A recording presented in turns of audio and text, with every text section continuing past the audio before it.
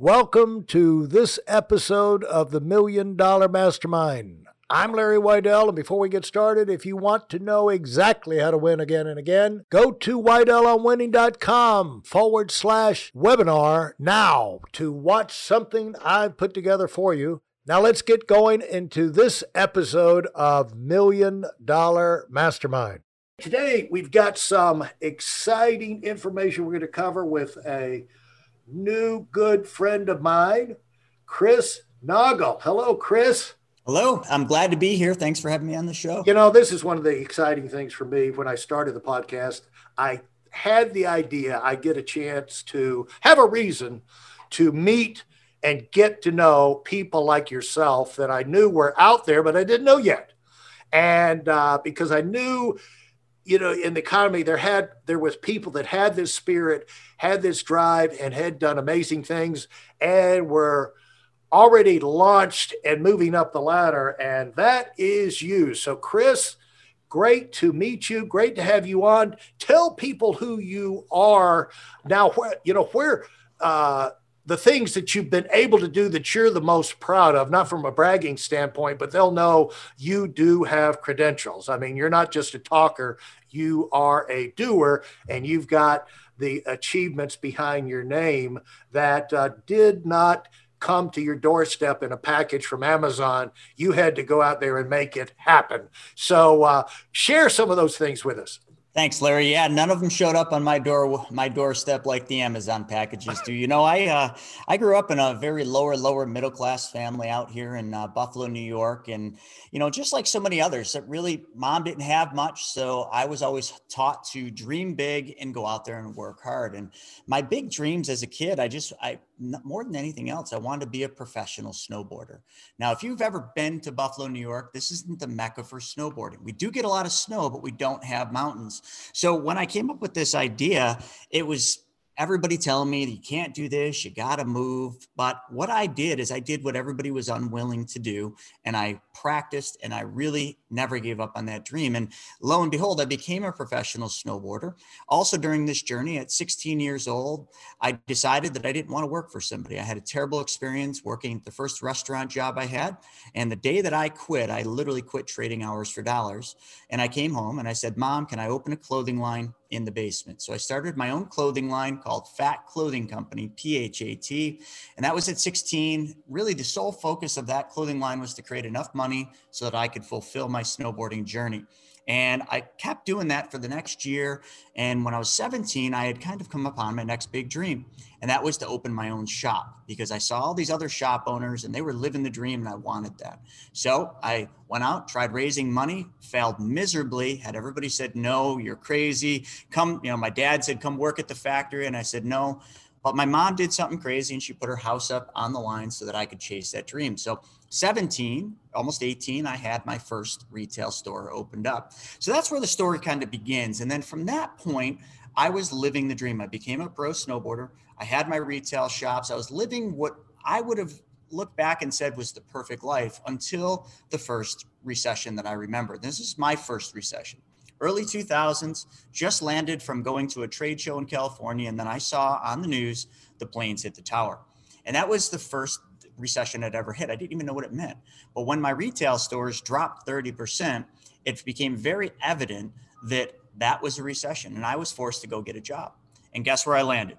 Right in the financial advisory world. I thought I was going to be delivering pizzas part-time, but I got a resume called on from a company by the name of New York Life, and that's where I ended up. And it was supposed to be part-time, and I ended up loving it. So from that was 2003 all the way up to 2008, I became one of the top financial advisors. I still maintained the snowboarding career. I still had my shops, but I was working on the businesses, not in them. And then that brings me to 2008. We all remember that. Inside, just so people know about New York Life, you started in sales, I guess, but you quickly moved up into the other aspects of managing money and things like that. I mean, you didn't stall out in just, you know, the routine of sales. You moved up. And correct. As a result, you got a much bigger education about money. And I think what comes across is a comfort level about dealing with financial services, financial terms, and people in that business that you couldn't get any other way, you know. And, Yeah, it's unique that you mentioned that, because very quickly when I got in the business, obviously that company, you know, their big focus was life insurance. They wanted me to sell life insurance. And I was that kid that watched Wall Street. And I didn't want to sell life insurance. I wanted to be the financial advisor, the big Wall Street guy. So I actually ended up on their investment advisory side, which is they've got an RIA called Eagle Strategies. So very shortly after I started and I had success, I went over to that side and I started working on investment management, fee-based planning, and things of that nature. And I literally was one of the top 3 reps and financial advisors, IARs as we were called, in that company, in that GO. So 2008, I was making a ton of money. But in 2008, I decided that I wanted to kind of expand my horizons, and I bought a dilapidated building and I converted it into a strip mall right when the Great Recession hit. 300 and some $1,000 into a hard money loan. The Great Recession hits. yeah, I'm yeah, blindsided. yeah, And all of a sudden I almost went bankrupt. I yeah, literally, everything that I thought, it hit me like a Mack truck. I'll never yeah. forget the night I came home. I was devastated. I was like, I have one more month of payments I can make. And after that, I literally am bankrupt. I've exhausted everything. And I Yeah. said to the girlfriend who had just moved in the house, I said, sweetie, I need your help. I need your help paying the mortgage. I need your help paying the utilities. And by the way, my friend Pete's moving into that bedroom down the hall. And my friend Jessica's moving into the bedroom upstairs. I can't make this stuff up. That's what it was like. And I had a 50-50 shot of her actually sticking around. I was like, all right, she's either going to walk out the door and I'm never going to see this beautiful Yeah. girl again, or she's going to stick around. Well, Yeah. I'm happy to say that she stuck around. We're now married and we have a 7-month-old at home. But that was 2008. Congratulations. That's fantastic. Well, thanks. You got your first you've duplicated yourself, huh? I have, and she's a far better duplication than I ever was. She's incredible. Okay, congratulations, great. And snowboarding, you know, one thing about the people say snowboarding. Are we talking X Games here? Are we talking the ramps? And you know, they do that out at Aspen. I'm half the time in Aspen. I'm heading out there Sunday, but I've stood. You don't know how crazy that is. I've been over at Buttermilk where they do the X Games after it's over, and gone out on my skis and looked down from those ramps. It's like they're about 20 feet off the deck. So when you're in the air, you're already 20 feet before you take off, and then when you're in the air, you're usually about 30, 35 feet over the deck until the landing. And yes, I rode in X Games, not in Aspen, but when it was out on the East Coast, I rode in the X Games. Yeah. So all the jumps, the half pipes, the handrails, and that's I did it all. 35, 40 feet in the air, twisting, tumbling, all of these kind of, Well, that's just went off the jump. Yeah, that's just a starting point, getting 35, 40 feet in the air. Now the party begins, you know? Oh my goodness. Before you left the jump, you're already spinning. I mean, Yeah, that was the name of the game. You're right. But those are some great times. And, you know, moving through the rest of the journey, you know, I entered real estate in 2009 because I needed something different to help support what I wasn't doing in the financial advisory world because of the recession. And Warren Buffett always says, buy low, sell high, and don't lose money. Well, I knew real estate was cheap. So I started buying real estate in 2009, and I got up to 36 units by 2014.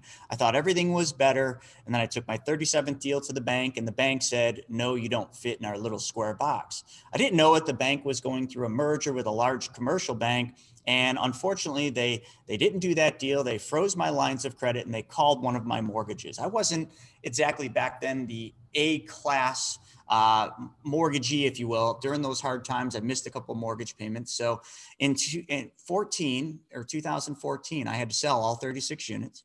Me and my fiance, Larissa, we had to sell our dream house. I went through another hard time. I lost it all again in 14.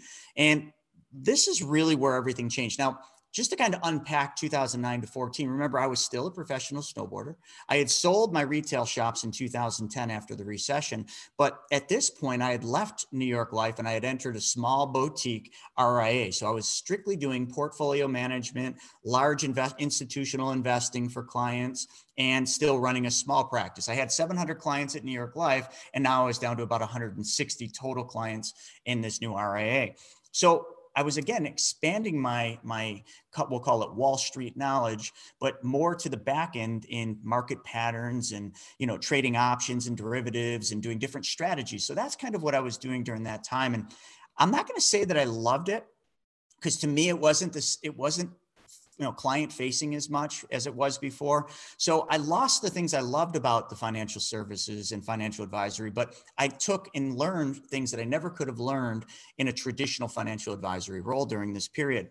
And when I lost it all, I'll never forget. I mean, I had my steady income from the advisory, so I was doing okay there, but I went to a real estate seminar, and up to this point, I'd never really started seeking out knowledge. And at this seminar, I met two guys, extremely successful real estate investors. One had a TV show, one was the bank. And I started hearing them talk about the way they were using money. And it was the complete opposite of everything I'd been taught as an advisor. They were doing things so different than what I'd been taught to do that I was intrigued, and I also started questioning everything. So that's when I started diving in. And what I did is I went on a journey from late 2014 straight up to this day. I went on a journey to really learn what the wealthy do with money that's different than everybody else. In other words, what multimillionaires and billionaires do. And I went to all the masterminds. I spent hundreds and hundreds of thousands of dollars over this period of time, simply putting myself in environments with highly productive, successful multimillionaires and billionaires, people running giant companies. And I started seeing the patterns of what they did, how they managed money, how they moved money continuously, how they mitigated risk. Hey, listen, there's a lot of information online, but there aren't a lot of people who have actually done something.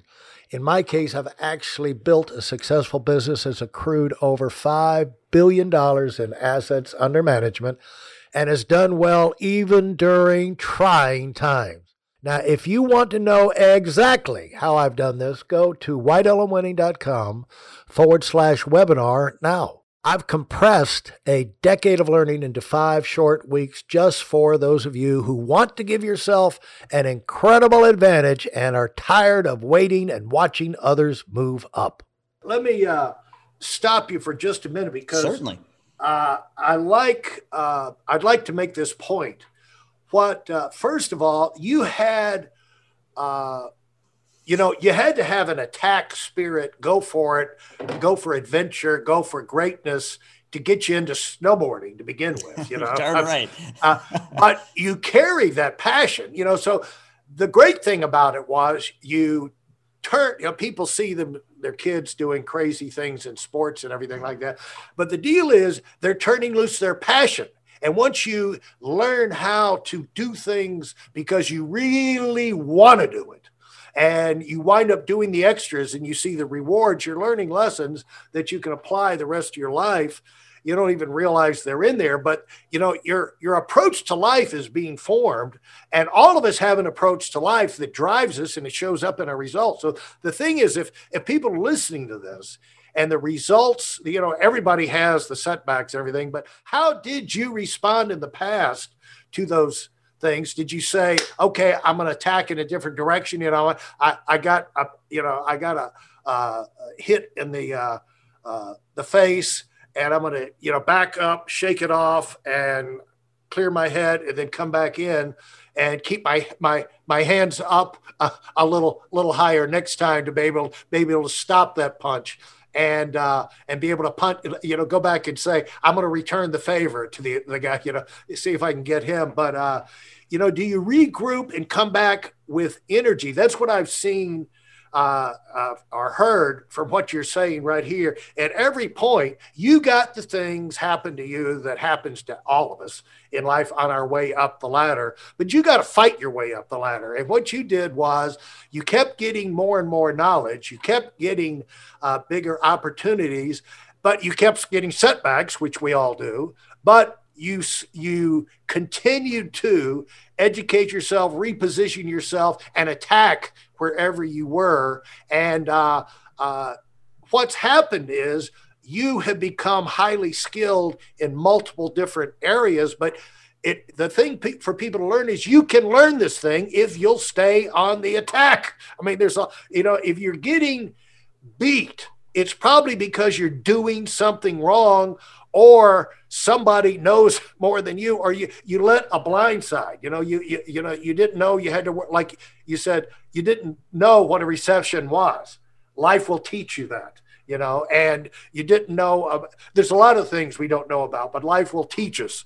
And there are employees that there are people out there that are beasts, and they are evil, and they come in different forms. Most of them are very lovable. They look like your grandma. They bring you cookies. Those are the ones that embezzle the most money from you because you don't watch them, you know. And the people that are that can bring you down or to tell you wrong stuff or get you off track are usually the people you wouldn't expect. And life will teach you to keep your attention up, stay sober, stay alert. Don't take things at face value. But most of us have got to be taught that, you know. But once we get the lesson, and if it doesn't hurt, you probably won't remember the lesson, you know. And well, so, go ahead, Larry. That's an interesting thing because, you know, looking back on my life, I've had a lot of failures, and, you know, every single failure I had put me one step closer to the next success. But as many of your listeners will know, while I was in those failures, it didn't seem like that. It seemed doom and gloom. It seemed like it was all going to just crash and burn. And every one bad thing happens, it perpetuates another. And it's all your mindset. And people need to understand that what you dream and what you believe is actually what happens. So back then in those times, I was in these hard times. These things were falling apart around me. And I just perpetuated myself further and further down, which was an essential part of my learning. And the other thing, too, that was interesting is the one thing I was never willing to do, and I think this comes from the snowboarding, I was never willing to quit. And a mentor of mine later told me, you know, that the only way to ever fail in life and anything is to quit. And that's the one thing I didn't do. I never quit. But during that journey, you know, one thing I didn't talk about is, you know, during that whole thing where it comes up to now, I did a lot of flips. You know, I got into real estate real heavily. I took the money from financial business and I invested in real estate. And you know, to date, me and my wife have done 263 real estate flips. We've, you know, had a show on Hgtv, which was a huge victory in 2018. Yeah, that was fun. And during this whole journey, I love this quote by Will Rogers. And Will Rogers says this, and it sums up my life and probably many of your listeners. He says, the biggest problem in America is not what people don't know. The biggest problem in America is what people think they know that just ain't so. Most of that early part of that journey that I just talked about, I thought I knew what I didn't know. I thought I knew how to do real estate. I thought I knew all there was to know about, you know, the financial world, because I was this high level, you know, high earner advisor. And, you know, then all of a sudden I got slapped around a little bit, as you call the Rocky. You know, you get hit a few times, you hit the mat. And then all of a sudden I had to rethink everything. I had to get back up and say, okay, well, if I do that again, I'm going to get hit with that left hook. So I gotta try something I'm not used to. And that's how I learned, but I just never quit. Yeah, you're not going to learn these lessons unless you get in the game. You know, you're not going to learn how to be a boxer by reading a textbook or even watching a video. You got to get in there and be in 3-dimension, you know, in real time, see that punch come in. You don't really see the punch the same way watching it on a video or reading about it as when you're in the ring. And the other thing, and this is like college athletes when they go to the pros, the speed of the game, you know, it's like John Wooden said, you know, at UCLA, he wrote, you know, all those books. He said, it's great to have the fundamentals, but you got to learn how to do the fundamentals at speed. And at the pro level, this is why your experience, your education is so valuable. It gives you the foundation where you can do things quickly. Yes. You know, we got 24 hours in the day. You got to get things done. You got to make decisions. You got to react. You got to react and attack. You know, and you got to protect yourself. You got to assess where the danger zone is, reposition yourself, and then move. You know, you can't just do one of those things. You got to like, boom. And it's just like driving a car. You know, somebody slows down and hits the brakes in front of you. You got to react. And the thing is that